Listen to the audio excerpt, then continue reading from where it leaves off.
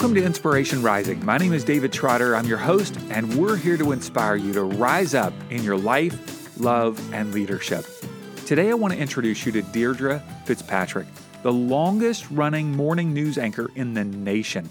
She's been at KCR3 NBC in Sacramento, California for over 20 years. She's an Emmy Award-winning journalist in reporting, anchoring, and writing, and she's covered the last 10 Olympic Games. Now, at the time of this recording, she's run 21 marathons, 7 50K ultra runs, and 2 Ironmans. In this episode, you're going to learn how she's developed a high level of resilience, what Olympic athletes inspire her with their level of resilience, how Deirdre handles being in the public eye at least 5 days a week, and all about the Dying to Ask podcast that she hosts as well. Now, by the way, you may hear her hair rubbing against the mic just a bit. That's one of the challenges of podcast recording, of course, but I think you'll be drawn in by her words immediately. So let's jump into my conversation with Deirdre Fitzpatrick. Well, Deirdre, thanks so much for joining us today. Oh, David, I'm thrilled to. Thanks for having me on. So I love your bio. It starts out with just 3 short, simple sentences. I've never actually read a bio like it. It just says 2:15 a.m. I do it myself, which explains a lot, and coffee by the pot. Yeah. Which actually rhymes, which is kind of crazy. It was unintentional, I promise. So what are the questions that go along with those 3 answers? So the questions are, what time do you get up? Who does your hair and makeup? And how do you work the weird hours that you work? Those are the 3. That's the way I've lived for, the better part of 20 years now. I cannot believe 2:15 a.m. What time? I thought I went to bed at maybe 8:30 or something like that, 9 o'clock, because I want 8 to 9 hours sleep every night. But what time do you go to bed? So I go to bed anywhere from 8 to 9. I have 2 kids. I have a 13-year-old and a 9-year-old, and they have homework and this thing called Common Core. Oh, yeah. That requires a lot of Googling on a parent's part. And so it's funny, like over the years, I really found that like the needs of my kids as they got older, I just thought it would get easier. And I was so wrong. Their needs just change. And they really need you to be engaged and be able to interact in a coherent manner at that hour. So between 8 and 9, but my kids, they only know our life like this because mommy has always left in the middle of the night, because that lets me come home at lunchtime to be there in the afternoon. So they don't know that some parents are like around a lot more during those hours. So they're pretty good about it, and they know not to come in. Like they tuck me in at this point, and that's kind of nice. That's awesome. So as one of the longest running morning news anchors in the nation, and I tried to do some Google searching, I can't find one that's longer. Yeah. Why do you keep doing this? I mean, it is a little like masochistic to get up at that early hour, but why has this kept you going?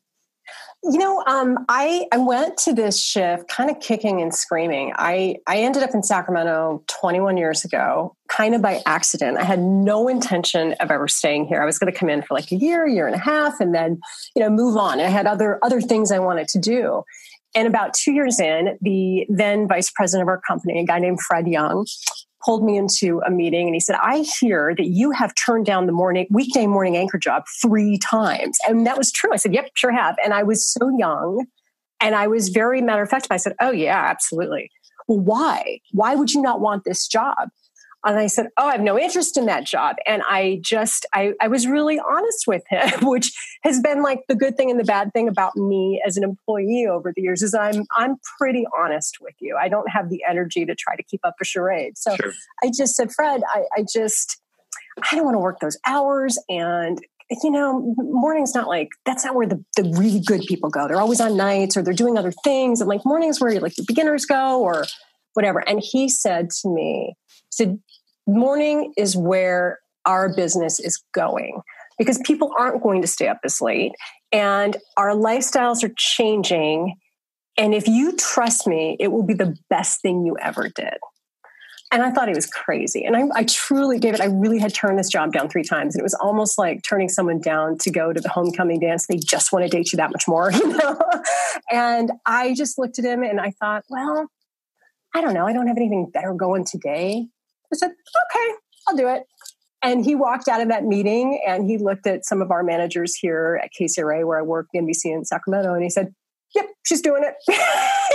And the funny thing is, he was 100% correct. And, the very young me at that point never would have guessed that that was the direction to go, but it ended up being the best thing ever. And, sometimes you have to go with your gut, and you have to go with somebody who, has maybe your best interest and see something in you. And he was right, because right around that time is when, especially on the West Coast, our lifestyles completely changed. Our commutes got longer. People got up earlier. That people started discovering that, like, you can be really productive in the morning if you get up, and you need to know something before you leave the house. So that's why morning news became really important. And then for me personally, I was kind of rewarded for that with an opportunity to go represent our company at the Olympics. And so I went off on this Olympic assignment representing Hearst Television, my company, for 30 stations. And that was 20 years ago at the 2000 Sydney Olympics. And I have now gone to 10 Olympics. So it's also carved out this unusual niche for me as a reporter that fulfilled some things just intellectually that I needed, and maybe adrenaline-wise that I needed, that allowed me to do really big things, but still stay in a smaller place with a really sustainable life. And in my industry, that's a very tough thing to do. And I think it's a tough thing for a woman to do. It's that whole concept of having it all, which, you can have it all, just not like right now. But it allowed me to do big things, but still have like a really nice life. And so that's how I ended up here. And that's why I stayed. That's amazing. I think about this kind of concept of resilience. And if I was talking to a mom of two boys, we could easily talk about resilience. If I was interviewing just a news anchor, we could talk about resilience. But then if I'm trying to understand what would drive someone to run 21 marathons, 7 50K ultra runs, and 2 Ironmans, which I'm not sure why they call it Iron person, we could talk about resilience. But you've done all three. Like, that is kind of, and that's not the totality of your life, but those are 3 big things in your life. How have you developed a level of resilience in your own life? So I think part of it is that in covering the Olympics, I found myself surrounded by people who do big things. I was telling the stories of people who had basically worked for a decade for one day, because that's what the Olympics is. It's every 4 years. And in most of the sports, it's one day. Sometimes it's 90 seconds, and the whole totality of everything you've worked for comes down to that one moment. So when you are around people like that, you start to think that, like, you can be like that too. So I remember interviewing McKeely Jones, who is an Australian triathlete who was represented bike-wise by a bike builder named Jim Felt. And I had gone and done a story with her, and she was just this like remarkable triathlete, incredibly positive. And they invited me, I was single at the time, and they invited me to Thanksgiving. And she happened to be staying with them. So I went along. I'm like, wow, why not? So I went to Thanksgiving, and I sat there and had Thanksgiving dinner and talked to her and like found out what she did. And the next thing I'm like, well, I could do that. And it turned out I could. Now, I can't win it, but I can do it. So it's that idea of like, can I hang in there, and can I suffer long enough to be able to get to that goal, and to form a goal that's reasonable for you. Now, for me, winning an Ironman, winning a triathlon, winning a marathon is highly unlikely, very unlikely. But for me, to get to the start line is a victory. To get some training in is a victory. To get to the finish line is a victory. To not get injured is a victory. To feel my head clear of stress and to feel a calm that I get, that I know through doing some of these endurance sports, is a huge victory. And it makes me a better wife, a better mom, a better employee, a better friend, just like a better person in general. So I love that concept of when you put yourself into, I call it the voluntary sufferfest. When you put yourself into a sufferfest and then you pull it off, it's awesome. And then when someone else puts you into a sufferfest later, or when life in general throws something at you, you can draw back to that time, dig deep and say, well, I know that in September of 2013, I did Ironman Tahoe, and it was 26 degrees at the start. My fingers froze, and I finished with 56 minutes to spare.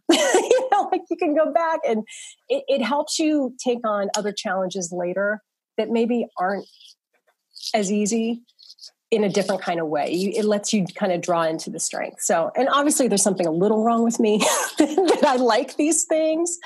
Obviously, I mean, there is a little bit of an addiction there, but I think compared to the way I could be spending my time, it's not so bad.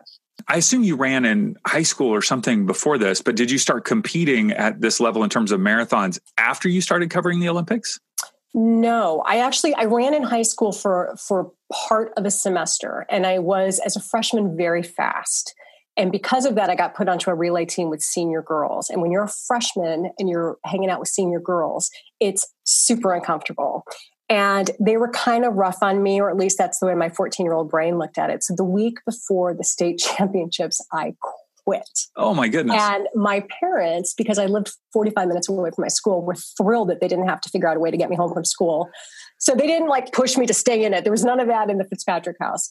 So that was my only experience with running when I was in high school. And then actually I got into running more distances beyond just trying to stay in shape when I was in my first job, which was in Des Moines, Iowa. And I did a public affairs show, and I had interviewed somebody from the Leukemia and Lymphoma Society about Team in Training, which was one of the first marathon training programs for to raise fundraising money for a charity. It's really how all those fundraising programs got started. And so at the end of the interview, the people were like, "We dare you to come run a marathon with us." And I said, "Oh, sure. Yeah, of course. I'll take on that dare." It was not serious at all. Sure.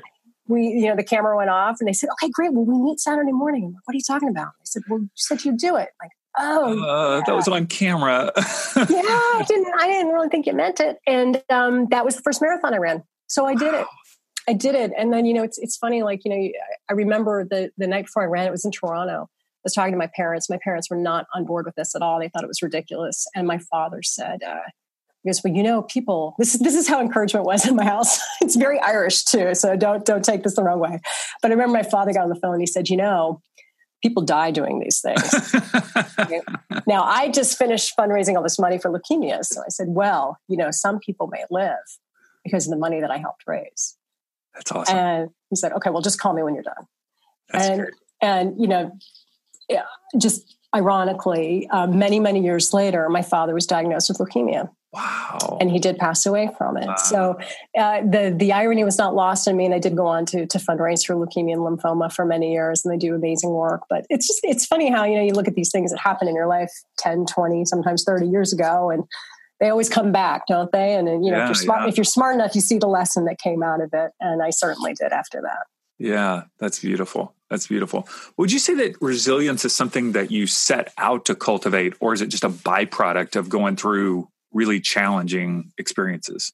I think it's both. I think it depends on the person. I think for me, I think resilience is part of the way I was raised. I'm first generation American. My parents are both from Ireland. We moved around a lot when I was growing up. We moved back to Ireland at one point, back over to this country. So I changed schools a lot. And if you know anybody who was, an Army brat or who just for whatever reason moved a lot, when you have to start over at a new school, you learn to kind of reinvent and to maybe change the things that you didn't like at your last school. And you learn how to make friends, and you learn how to, when it's hard to make friends, pretend like you don't care. And so you learn to just kind of roll with the punches really well. And then, I went into an industry that is at times very competitive and challenging. And it's certainly changed over the time that I've been in it. But I think that you have to learn how to kind of survive in it too, especially as a woman. So I think a lot of that is learned on the job for me. But it also is kind of a choice as well. You have to decide, am I going to let this beat me down? Or am I going to figure out how to find an opportunity in the challenge and look at it in a positive way and look at it in a way that I can get something out of this? Mm-hmm. I always look at things, no matter what the problem is, I look for the solution instantly. I look for what can I control rather than what can't I control. I'm a great problem solver. It's probably why I've done well in, say, the Olympic assignments, because it's nothing but problems when you're covering the Olympics. Sure. You're constantly getting denied an interview, or an event ran late, or you can't get a cell signal somewhere. There's always something going wrong. And that's the fun, is figuring out how to pull it off. So that's where, being resilient means getting things done. So for me, that's how I have always looked at that. Mm-hmm. You said as a woman in your industry, it can sometimes be, uniquely challenging. We have a ton of female listeners, and I guess having not been in that industry, and most people are not, obviously, what are some of those unique challenges that you have been through that have caused you to draw upon that resilience? The obvious ones, certainly, I love the journalism of what I do. I love the storytelling. I hate doing my hair and makeup. It's like the second line of my bio. I hate it. It's my least favorite part of the day. But the reality is that if I don't do it and I don't have whatever the look is that's not distracting in some way, people aren't going to listen to me. They're not going to listen to what I'm communicating. I mean, I love the idea. I would love to think that I could roll out of bed and I could roll onto a TV news set and for 4 hours tell you all the stuff you need to know and you would just listen to me, but you wouldn't. Sure, and I probably wouldn't either. So there is kind of that. I think you need contract negotiation help. I mean, why are you still doing this? You've been there 20 years and they can't afford someone to come in every morning for a few $100 and make it happen. Come on. David, I am bringing you in. I think that would be really great. I think that it's a challenging career because as a single person, if you're only worrying about yourself and you're working odd hours, whether it's the early hours like I do, or you're working late hours, which is the flip of what I do, where you come in at 3:00 and you're there till midnight. It doesn't matter when it's just you. You can work your life around. But when you start to introduce people into your life in adulthood, like a spouse, and you try to nurture those relationships. And then when you bring children in the mix, it becomes very complicated. And it's similar to somebody who maybe works an emergency room shift, whether you're a nurse or a doctor and you're doing those kinds of shifts. There are some jobs, it's just a little bit more challenging. The world doesn't revolve on getting up at 2:15 and being off at noon. It just doesn't. So like school meetings take place at 7 or 8 o'clock at night. And, that's just like one of the things. So it has a very high burnout rate for a lot of people. That's why it's very unusual that I have stayed in this shift. And then I've thought to stay in this shift because for me as a parent, what I've discovered is for me and my family situation, this is actually quite perfect. And most days, it's pretty good. Like 9 out of 10, things are awesome. That 10th day is a bear. But everybody has those days, no matter what the job is. Before we continue the conversation, I want to ask you for a quick favor. Will you subscribe to the Inspiration Rising podcast on the iTunes podcast app on your phone? Now, it's also available wherever you listen to podcasts. All you have to do is search for Inspiration Rising. Click subscribe. Subscribe, subscribe, subscribe. Why? So you won't miss a single inspiring episode. We search for the most inspiring guests to help you rise up in your life, love, and leadership. And you don't want to miss out. So subscribe and then leave a quick review. Click some stars, preferably 5, and leave a sentence telling me what you enjoyed the most. All right, let's jump back into the conversation. You talked about some of the people that you've met covering the Olympics, which I can't even imagine that you've covered 10 Olympics. That is incredible. Supposedly. And what's funny about that is I actually have covered those Olympics with the same person. So my partner is a guy named Mike Domalog, a photographer, and we have actually gone to all 10 of these Olympics together. And supposedly we are the longest running NBC Olympic photographer reporter team. Allegedly. That's great. That's so good. Allegedly. But, it's the value of having like a really good partner. But yeah, we've had amazing adventures all over the world. Yeah. Very cool. So give me some examples, maybe one or two, of incredible examples of resilience, people that you think of out of those 10 Olympics. Okay. We see the stories on TV, but you have a different perspective being right there, watching them, interviewing them face to face. Who are some people that come to your mind as examples of resilience? So let's see. The obvious one that most people would say is Lindsey Vonn. Lindsey Vonn's amazing. Lindsey Vonn is like the bionic woman. I don't know if there are any like real body parts in those knees at this point. She's amazing. But here's what I'd say about a big name like that.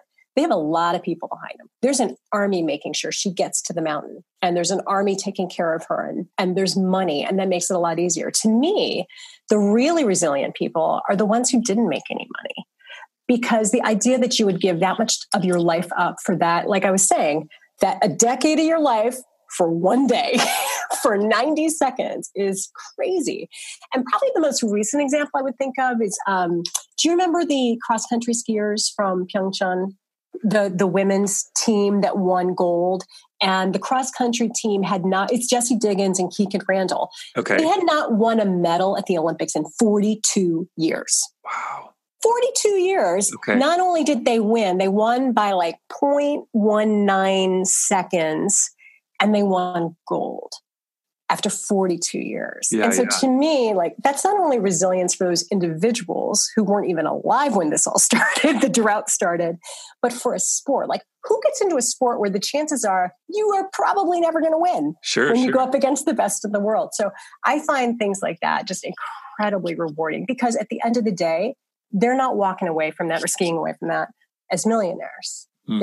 They're not making the big money that Lindsey Vonn gets just to show up at the hill. So to me, that's resilience, because they have to figure out a way to support themselves and to try to fit in school, and then to train and to be the best that they can without having all the advantages that so many other people get. Mm-hmm. You said you have two kids, 13 and 10, I believe you said. Mm-hmm. How do you try to cultivate resilience in their life? My kids are 19 and 16, so I've, lived through those years. They're really fun years and really challenging years. Yeah, they're fun until they're not, aren't they? How are you as a parent seeking to cultivate resilience in them? I think that's such a hard question these days, because I think especially, and there's a little bit of a gap between my kids and your kids, kids are very catered to these days. I mean, if you were fortunate enough to have two parents with good jobs and opportunity, it should make you work harder, but a lot of times it doesn't for whatever reason. And I really feel, and this is probably the way I was raised, that my greatest goal with my boys is to make sure that they know that no one owes them anything. No one. My expectation is that they will work harder than other people, that they will work harder than they think that they ever could, that they'll have high expectations for themselves. And I, within reason, try to make sure that they know how to empower themselves. I'll give you an example. Like, you probably remember this. You get the call from school, hey, Mom, I forgot my backpack. Or I forgot this homework. And, every once in a while, my kids, they know better than to call me at work, but they'll go, I forgot my stuff, my assignment. I'll be like, oh yeah, that's unfortunate. Yeah. Let me just step out from in front of the camera and get that to you.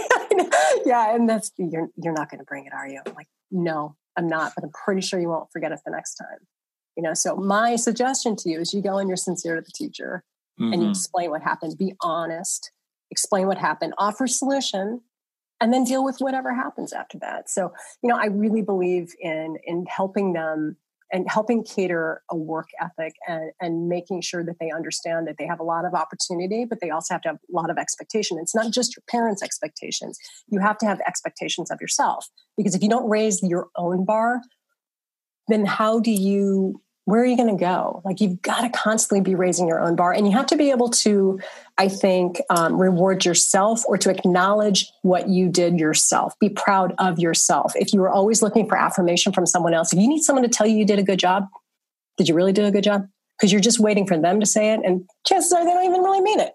So be proud of what you did. And to me, that's what's really important. I want my kids to be good people. I want them to be honest.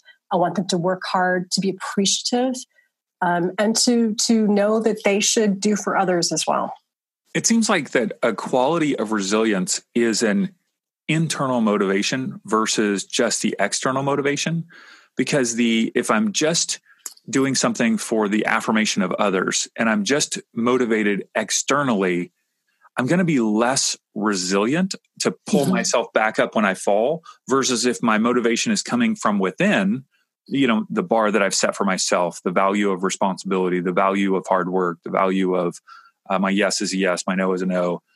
Then that's coming from within me. It seems like then resilience is flowing more so than if I'm just trying to please a parent or a boss or, somebody from the outside. 100%. And I think that that's very complicated for today's generation, younger people, because of things like social media, because it's very hard for them to see sometimes, I think, what's really real. Are you doing it and pulling it off because it's a great Instagram post? Mm-hmm. Are you doing it and pulling it off because it's just the right thing to do? Mm-hmm. And I think that they have a different element of pressure than certainly you and I did growing up.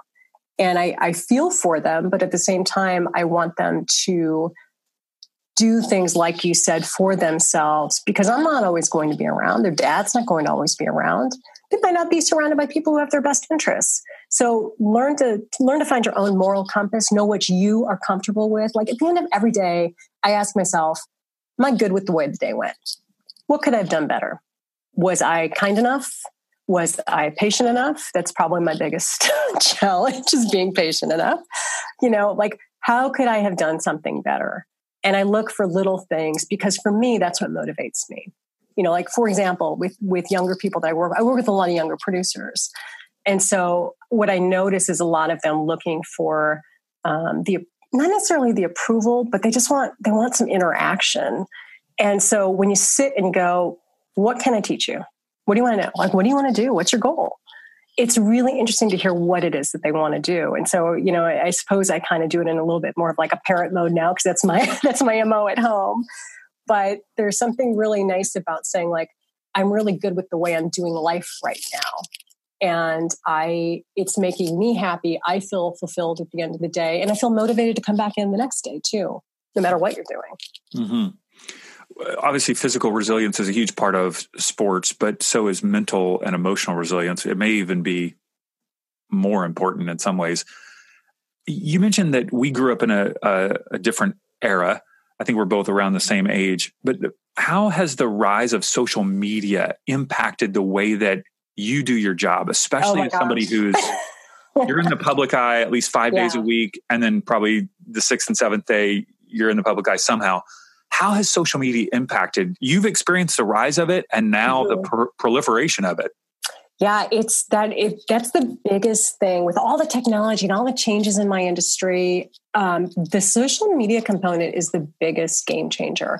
So the best thing about my job when I started out 20 something years ago was that at the end of your workday, it was the end of the day. Like I'd written my story, it had aired, I'd anchored my show. I walked out the door. There was nothing else to do till the next day. That was a really great freeing thing. You didn't bring stuff home because it was done and it either worked or it didn't work. Now it's 24/7, and social media has had some really great things in my business. I mean, it allows you to engage and have a conversation with your viewer in a different kind of way, which is fantastic most of the time.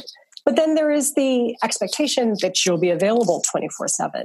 And then the other thing that's interesting is that now social media is now a ranked thing in my profession. So for example, outside my news director's office, there's a big giant digital board, and there are companies that rank television. They call them television talent, which sounds a little goofy, I know.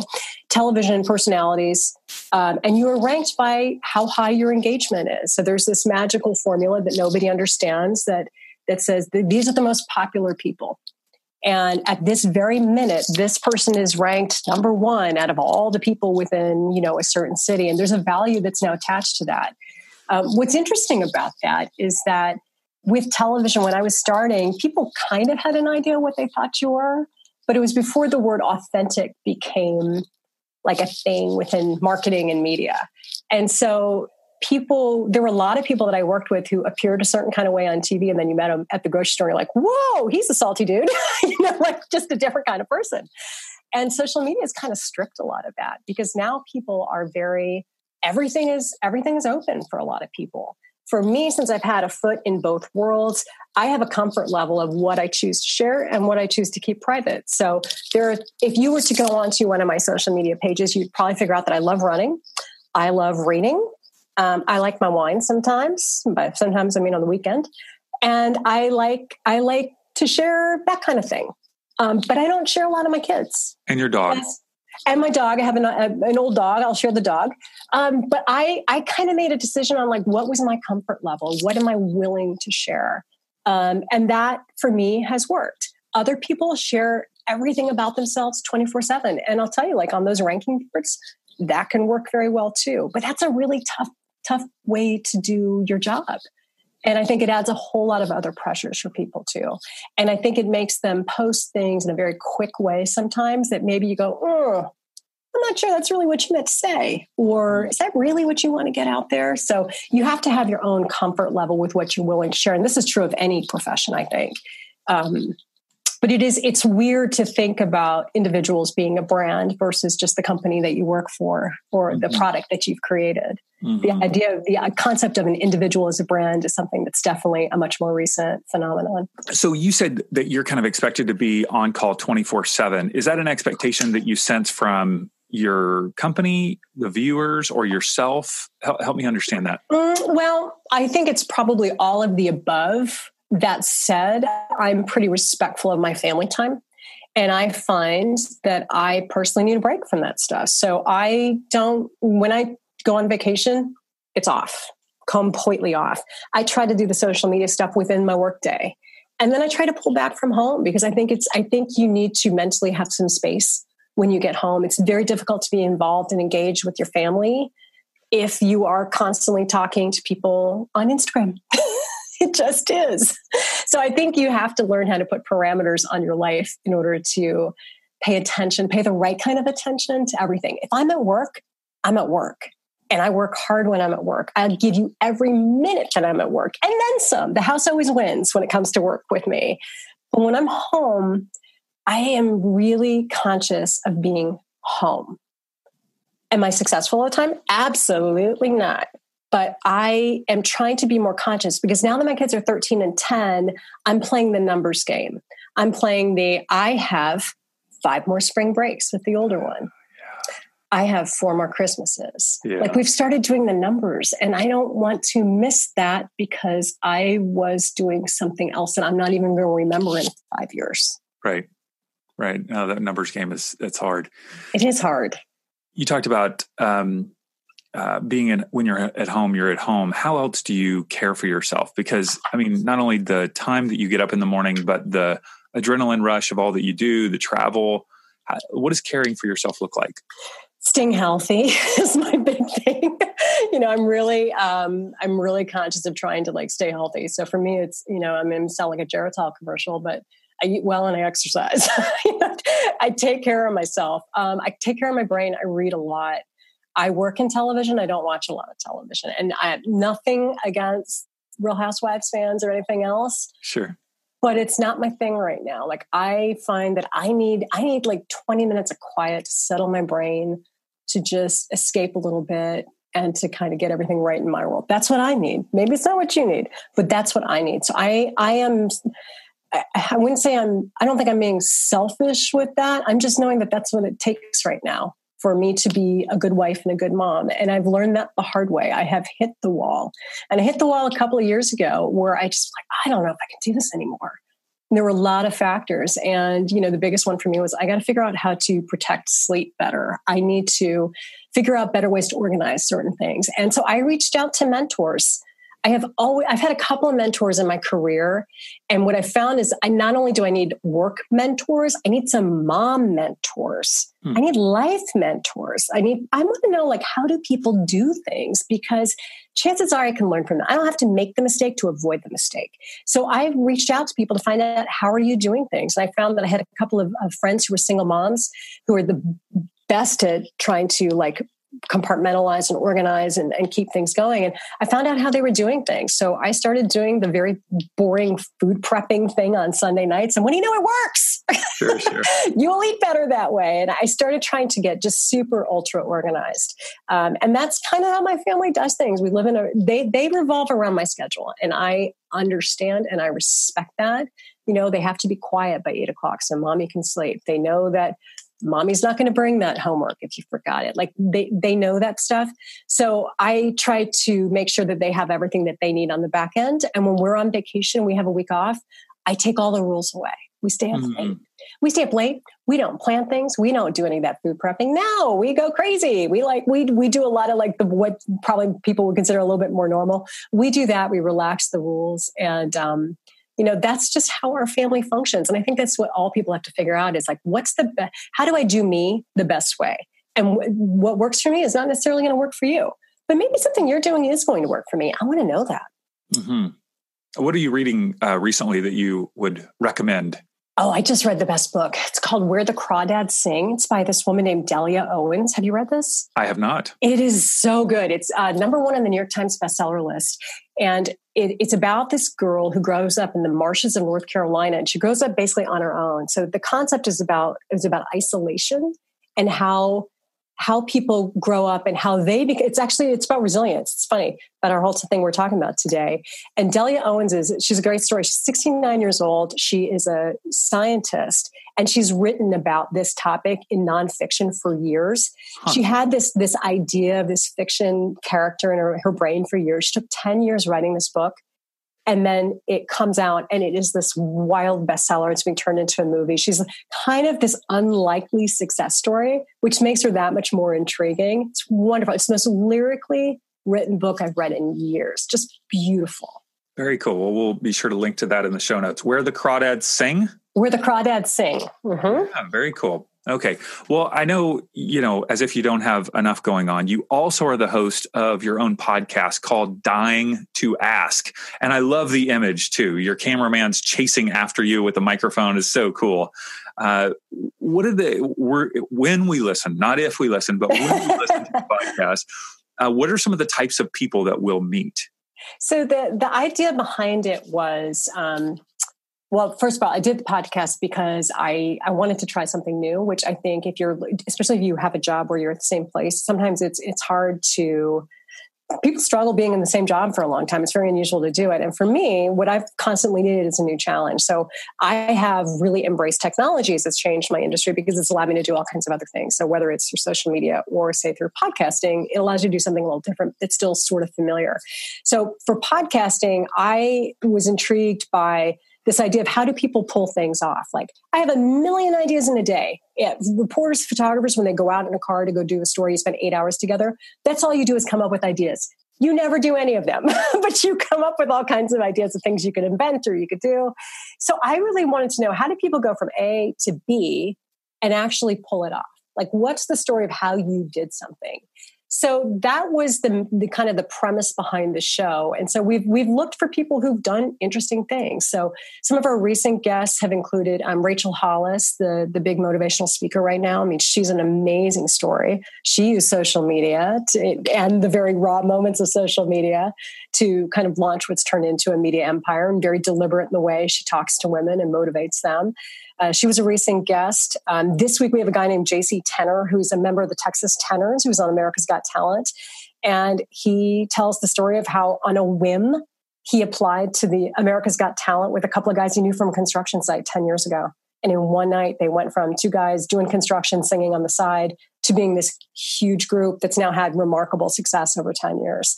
So those are the types of people. I mean, we kind of limited to entrepreneurs, authors, influencers, public figures, people who maybe you've heard of, but you don't really know a whole lot about them. And then for me, the beauty is that you actually get to chat for a while, like we're doing right now. Most of my life revolves in a story that's probably no longer than a minute and a half, probably closer to a minute and 15 seconds. And here, I get to have a conversation for 30 minutes, which is awesome because that's when you really get to relax and talk to someone and really find out what they're all about. And then if you're somebody like me, you get to pick their brain so you can learn their little life hack and maybe put it into your life too. That's good. Okay. So it's called Dying to Ask, and we'll make sure that we get links to all the podcast apps where it's available. I'm sure iTunes is one of the most popular. So we'll make sure people listen. Deirdre, thank you so much for sharing your life lessons. I just feel like you're a generous person. Like that's the feeling that I get by meeting you, is you feel generous by sharing just your life and your wisdom and your thoughts on resilience. So I appreciate your generosity. I really do. I appreciate hearing that. I have a little wooden sign on my desk and it says, "Work hard, be kind." And those are my 4 words these days. So if that came across to you, that absolutely thrills me. Thank you very much. I've enjoyed chatting with you. If you've been inspired or learned something from this episode, do yourself a favor and tell a friend. By sharing a learning with someone else, you'll actually be solidifying it in your own mind and heart, and more likely to implement it in your own life. Tell them about our conversation and let them know that they can listen to the Inspiration Rising podcast on the iTunes podcast app on their phone. Check out our website at www.insporising.com. That's INSPO rising.com, and on all social media platforms as Inspo Rising. Now, as you go out about your day, may you be inspired to rise up in your life, love, and leadership. I'll talk to you next time.